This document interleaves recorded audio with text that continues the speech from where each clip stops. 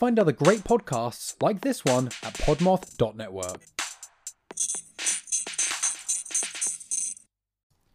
Today, we bask in the light of mustachioed greatness. Hi, this is Daniel Segura, host of the Mustachioed Podcastio. You like mustaches? You like movies? You like sexy Chicanos? Well, the Podcastio is the place for you. We are talking legendary mustaches from Charles Bronson to the Great Burt Reynolds to the OG Ice-T. Find the Mustachioed Podcastio anywhere you listen to podcasts. That is M-O-U-S-T-achioed Podcastio. An unprecedented rise through the ranks of organized crime, a cowardly turn into the life of a police informant, a mysterious and to this day unsolved death. Today we return to the town of Reading, Ohio for another tale of shocking small-town crime, more police ineptitude, and the violent end to one of the most prolific thieves in American history. We also have an exclusive interview with the man who worked most closely with Silver Larry, Chief Jacob Kyles, as well as recordings from his police interrogations. Today on Spine-Chilling Crime, with your host, me, Scout Martin.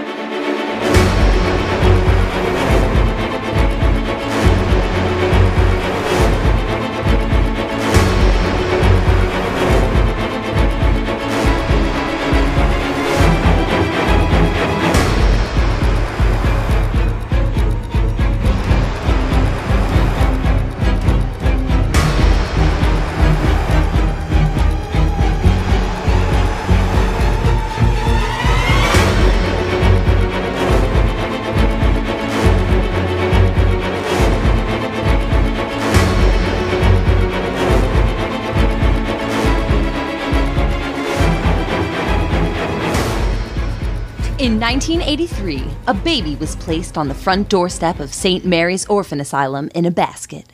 It contained only one thing to identify the child, a plaque that contained two words, Silver Larry.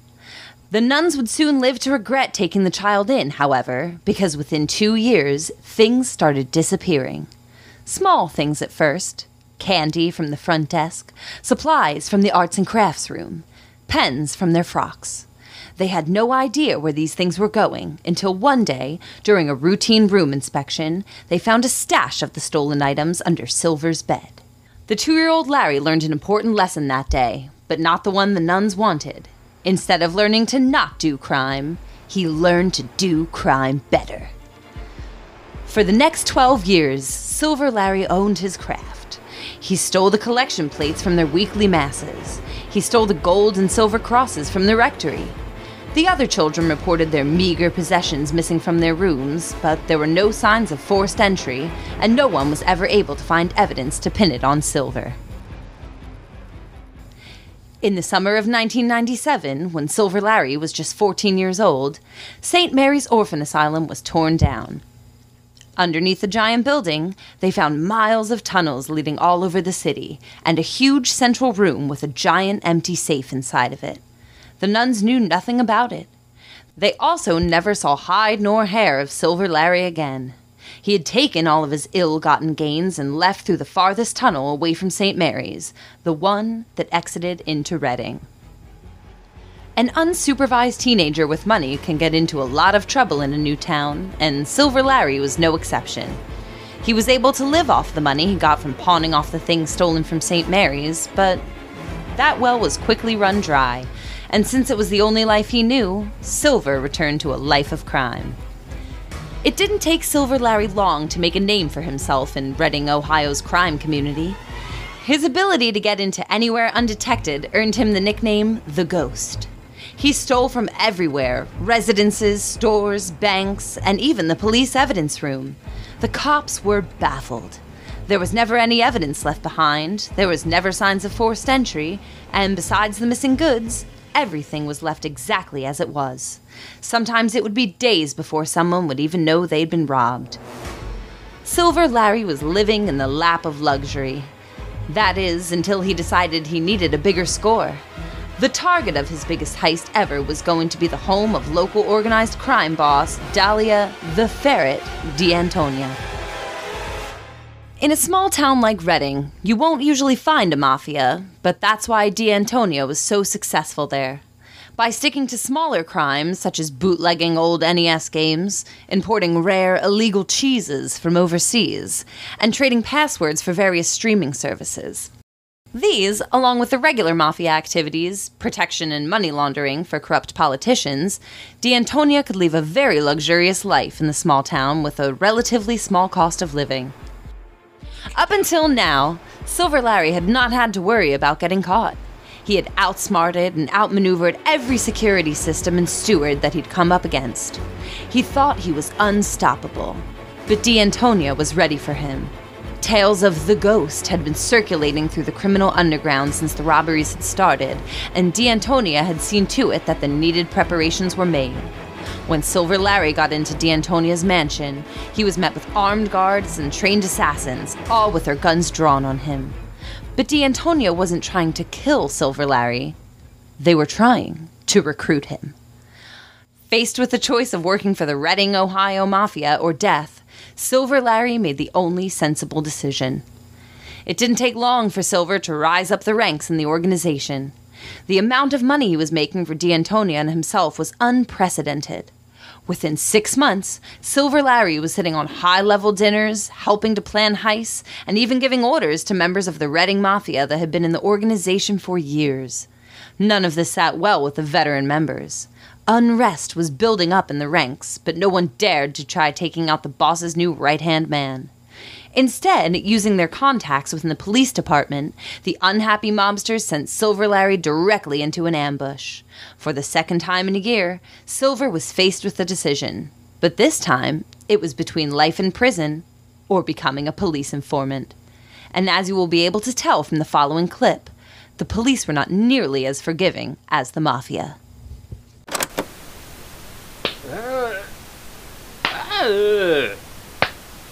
Man, I told you everything I know. I don't think you have. And you still haven't been punished enough for your crimes, you criminal! Fuck her, man, stop. Can't do it. Are you supposed to protect and serve? I protect and serve the people who deserve it, not criminal scum like you! I'm pretty sure that's not how it's supposed to be. Enough, scum! Fucking sorry, man. Perez! That's enough! You're gonna leave bruises. Jesus Christ, what do you think we have all these phone books lying around?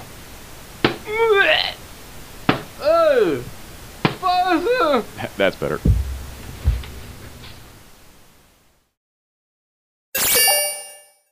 And now, to provide some never-before-heard insight on Silver's time as the Reading PD's informant, we have Silver's handler, Officer Jacob Kyles. Thank you for being here today, Officer. Well, thanks for having me, young lady. And please, it's Chief Kyles. Oh, I'm sorry. Chief Kyles. That's quite all right. I just finally got the recognition I deserve after our last chief's unfortunate demise. Ah, yes, the Franken-Satan. That's another interesting story I'm going to have to do more research on. So many intense things happen in your town, I might need to do an entire series on it. But for now, I'd like to keep the conversation to Silver Larry. You worked most closely with him during his time with the police department. What was he like? Well, Silver Larry was difficult. For someone who was so good at what he did, he was just so lazy. It was almost impossible to get him to do anything. It was like working with a goddamn 15-year-old. All he wanted to do was eat pizza and play video games, but we knew he was our only choice to get some of these untouchable crime bosses. The untouchable crime bosses, like Dahlia D'Antonia? Yeah, Silver Larry had a strong attachment to the ferret. We knew we weren't going to get him to give him up easily, so we had to settle for some small fries at first, but that didn't bother me none. Getting any criminal off the street's a win in my book. Can you tell us about some of these small fries? Just a bunch of small-timers that were too slippery for us to catch, or just not worth the department's time and money to conduct a full investigation. We started with some of these guys to test Silver's effectiveness and whether or not we could trust him, and he was working for free, so why the hell not, right? We had him get dirt on the pervert shoe salesman Reggie Rowley, who was sucking on folks' toes whenever he measured their feet. He was able to deliver Dylan Townsend when he was peeping on folks through a porta-john he set up in the courtyard of the Orchid Estates apartments. He also helped us get Dylan Townsend when he was trying to smuggle meth up from West Virginia. Oh, and he brought in Dylan Townsend when he was going around shitting on the hoods of people's cars, too. But he couldn't stay with just the small-timers forever. Can you tell us about the first major criminal that Silver Larry helped the Reading PD take down? Ah, yeah, that would be Cyrus Wallace. He and his sidekick Scotch ran this strange bootlegging operation. They were bootlegging chewing tobacco by mixing up mud and pet egg shavings and selling it for more than you could just buy from the store. They were targeting the Christians, calling the stuff Dip for Jesus. They were selling it out of the basement of the Agape Love Ministries church, so we had Silver break in after business hours to gather evidence so we could finally take them down. Without a warrant? Isn't that illegal? We're the police. Nothing's illegal. Of course. So, you had Silver working for you for several years. He must have been effective, despite him being so difficult. Well, yeah. I hate to admit it, but that infuriating pain in the ass put away more criminals in this town than half of the police officers put together. You know, for someone who had that many enemies, getting close to these big-timers, it was really easy for him. He had this weird charisma and quite a way with words. Once we set him on someone, it wasn't long before we had enough on them to get him in cuffs and behind bars. And he provided us with the means to catch the bad guys, and we kept him clothed and fed and protected. You know, it worked out well for all of us for several years. If my research is correct, there was a time that you thought Silver had gone back to a life of crime. Would you like to speak on that? Wow, that's impressive, little lady. You are thorough. I hope you didn't find anything you weren't supposed to. But yeah, there was a little crime spree years ago that we thought old Silver might have had something to do with. The Reading butt stabber case. Yeah, the butt stabber case. That was a real black eye for the department. Couldn't catch that son of a bitch, so of course Silver was the prime suspect. But at that point, we'd been working with him for years, so when he said he didn't have anything to do with it, we believed him. Stop! God! It's not funny. See this guy? Told it already. I fucking ghost. I see, man. Oh, why go around stabbing people? Buh. Asshole got fucked. Look, Silver, I believe you, but I can't say the same for my partner here. Just give me 5 minutes with him, Kyles. I'll get that confession right out of him. Nah, don't even know this psychopath. Tell him I didn't do it. No, I didn't do it. I fucking did. I ghost. You don't tell us what to do, you crime-doing guy. Fuck yourself. Do you want to admit your crimes now, crime man? I swear I'm not stabbing people in fucking butt, man. I stab people in ass is stupid. Fucking lucky I'm stabbing you this dick, though. I guess I'm just gonna have to get the chief. You stay here and watch this guy, Perez. Oh, I'll make sure he doesn't go anywhere. Let them come. No, get fired. Perez, Kyles, let this guy go. There's been another stabbing. We need you both down at Chancey Orange's pharmacy, the downtown location, pronto. Right. Now we get to D'Antonia. Yeah. Now, like I said before, Silver and the ferret were tight. Silver did everything he could to keep him protected from us, but he knew from the start that without the ferret behind bars, he would never be free from us. He was finally ready to give you what you wanted. It took a bit of persuasion, but yeah, he was finally ready to give the boss up. This time when he went to collect the evidence, no one was stopping him, and in just one night he got enough to put the ferret away for the rest of their life. And within the week the ferret was in prison and the trial was set. Silver took the stand and was the biggest nail in the coffin for D'Antonia. And after the verdict, we set Silver up with a new identity, and a new house, and a new town. Everything wrapped up with a nice bow. Now, Chief, you know I'm not going to let you get away with that. Get away? I'm not sure what you're talking about. You're making it sound like a happy ending for everyone involved. You're making it sound like you put Silver Larry into some kind of witness relocation program instead of giving him the obvious name Larry Silverman and moving him back to Cincinnati. You knew Silver Larry made a lot of powerful enemies during the Dahlia the Ferret D'Antonia's trial. If I didn't know any better, I'd think you wanted him to get killed, that was your nice bow. Yeah, I'd watch my tone if I were you. We couldn't just let him go. You have no idea what he was capable of. We had to keep our eyes on him, so we did what we thought was going to keep him safe. Oh, really? Do you want to tell my listeners about Silver Larry's death? I do not. And as a matter of fact, this interview's over. And just like that, he was gone. I'm sorry I got like that. It just makes me really upset that people don't get treated like humans just because they made a few mistakes. I probably should have edited all that out, but I wanted to let you all know what I was dealing with. Now, all that's left is to tell you about Silver Larry's mysterious death. As previously stated, the Reading PD did not take any kind of care with protecting Silver Larry. They gave him an alias that was easily found out and moved him a mere 12 miles from town. It was not long before D'Antonia found out exactly where Silver Larry was located. You see, the Ferret, despite being incarcerated in a maximum security prison, was still running their criminal empire. D'Antonia took Silver Larry's betrayal personally, so they set out their 5 best assassins to make sure the job was done. Silver's car ignition was rigged to blow up the moment he started it, just like in the mob movies. The assassins were instructed to wait, and if the explosion didn't take Silver out, they were to finish the job themselves, just like in the mob movies. They had to make sure that there was no sign of movement before they were to return home. By all accounts, the hit went off without a hitch. The car bomb triggered, and hide nor hair of Silver Larry was ever seen again. That concludes the story of Silver Larry.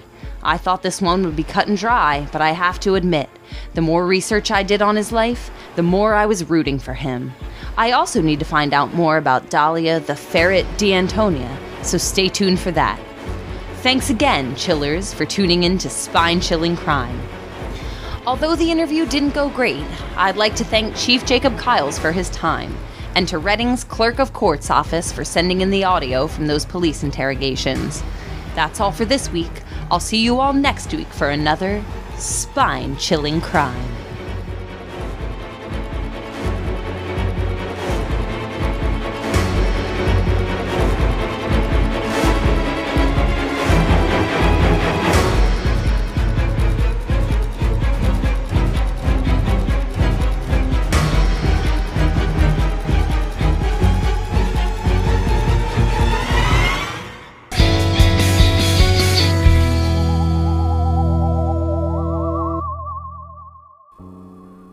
Thank you for listening to Jack Billings Presents Haunted Apartment Complex, a proud member of the Podmoth Network. Today's episode was written by Michael Colby. Editing and production by Michael Colby. Our theme song was written and performed by Kyle Check. Today's episode starred Gabrielle Lewis Stamm as Scout Martin, Michael Colby as Officer Perez, Kyle Check as Officer Kyles, and Matt Deterior as Silver Larry. If you want to get a hold of us, you can email us at jackbillingsofficial@gmail.com. Or you can follow us on Twitter at JackBillingsPod or at MyNeighbor_MICH1. You can also follow us on Instagram at JackBillingsPresents. Or you can join Zeno Knox as a patron on patreon.com/JackBillings. It's my first time. It's not. Oh my god. That's my new ringtone, though. Oh my god. I'm practicing for my OnlyFans. It's fine. Gabby's calling. It's my first time. It's my first time. It's my first time. Stop. It's written wrong. That was not my fucking fault. Don't you dare. Nope, it was not written wrong. That was my fault. All right, I'm going to start over. Okay. These, along with the regular mafia activities, protection and money laundering for corrupt... Why can't I fucking talk? We had to get him... We had him... Hang on. 3 words at a time here. That's my goal. They gave him an alias that was easily found out and moved him a mere 12 miles. I'm sorry, that's really funny. Okay.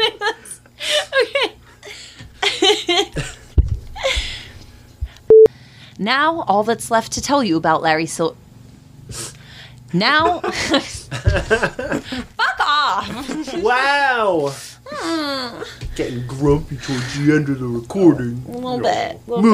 All right.